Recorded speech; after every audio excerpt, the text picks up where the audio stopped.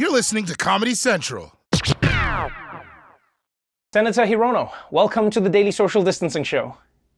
Thank you. It's good to be with you, Trevor.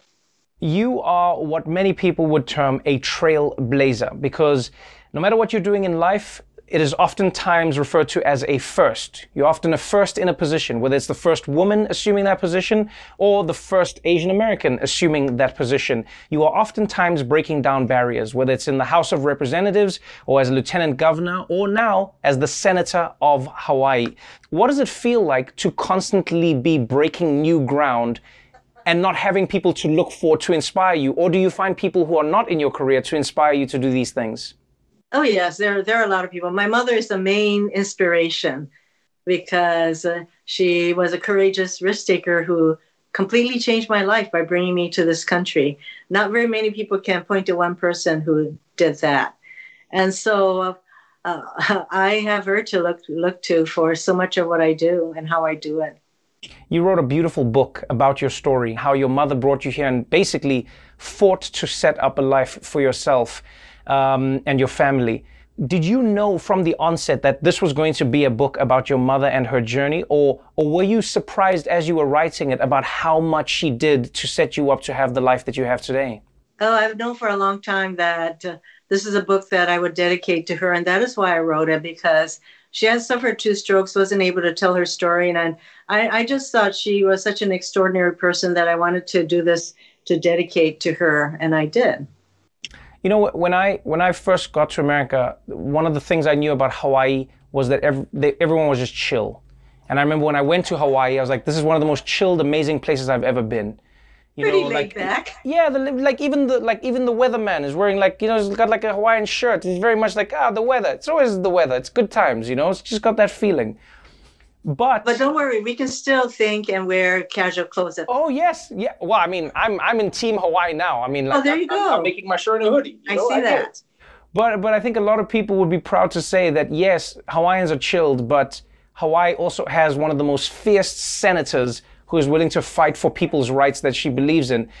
There were a few issues that I would love to talk to you about that I feel like are really complicated, and you have a nuanced view on.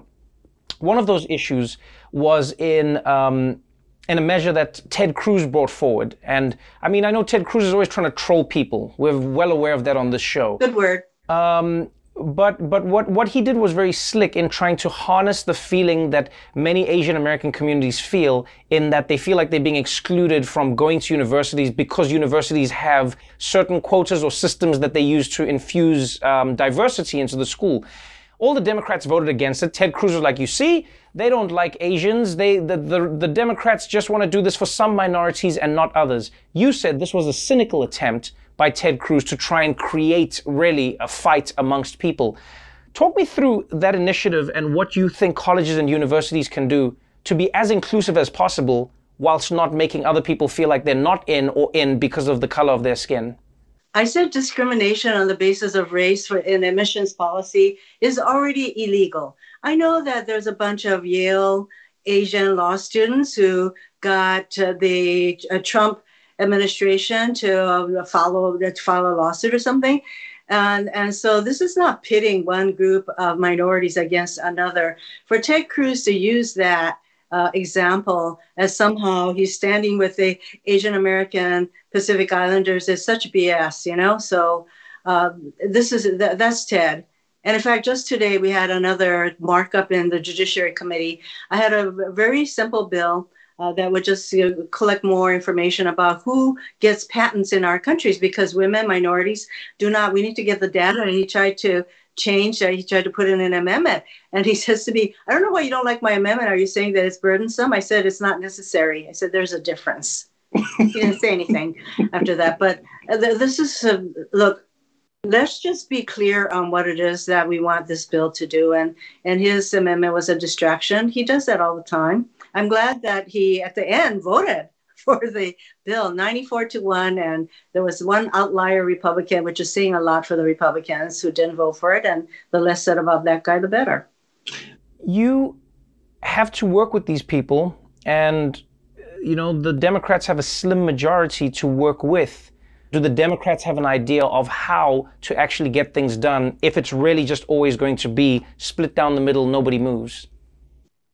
Mitch McConnell's goal in life is to retake the Senate, which means that he's not going to be trying to help Joe Biden achieve his big programs that help Americans. And he's not about to help all the Senate Democrats achieve our goals either. So we start with that proposition, which means that we're not going to get a lot done unless we face up to the need for filibuster reform. I would like to get rid of filibuster, or we're going to have to use some of the process like reconciliation to pass some of these really big bills that are needed. Previously, and correct me if I'm wrong, I feel like in the past, you were one of the Democrats who said the filibuster needed to be protected. Yes. A lot of Democrats said the filibuster needs to be protected so that the minority always has a say in which laws are being passed. Do you not worry about the inconsistency in that message, or is there something that people may be missing? Oh, you know what? Consistency is a hobgoblin of little minds. So I've learned watching Mitch McConnell over the last 4 years. He hardly ever gave the Democrats much chance to exercise our 60 votes, to deny him the 60 votes, because he would rarely put out any substantive legislation in his busyness to get as many ideologically oriented people onto the courts for lifetime appointments or passing the 1.5 trillion in tax cuts. You think that, well, the filibuster protects minority voices, but notice we were in the minority for 4 years and we basically got shafted at every turn. So I learned from that. And also that the filibuster is a vestige of the Jim Crow days. And so we need to move on away from this rule that's not even anything that is in law or in the Constitution. That's an honest take to have. And I think a wonderful note to end on is a lawmaker in America saying, hey, look, I'm willing to change my mind as time progresses. Senator Hirono, thank you so much for joining me on the show, and good luck. A pleasure. Aloha. Aloha. The Daily Show with Trevor Noah, Ears Edition. Watch The Daily Show weeknights at 11, 10 Central on Comedy Central and the Comedy Central app. Watch full episodes and videos at thedailyshow.com. Follow us on Facebook, Twitter, and Instagram, and subscribe to The Daily Show on YouTube for exclusive content and more. This has been a Comedy Central podcast.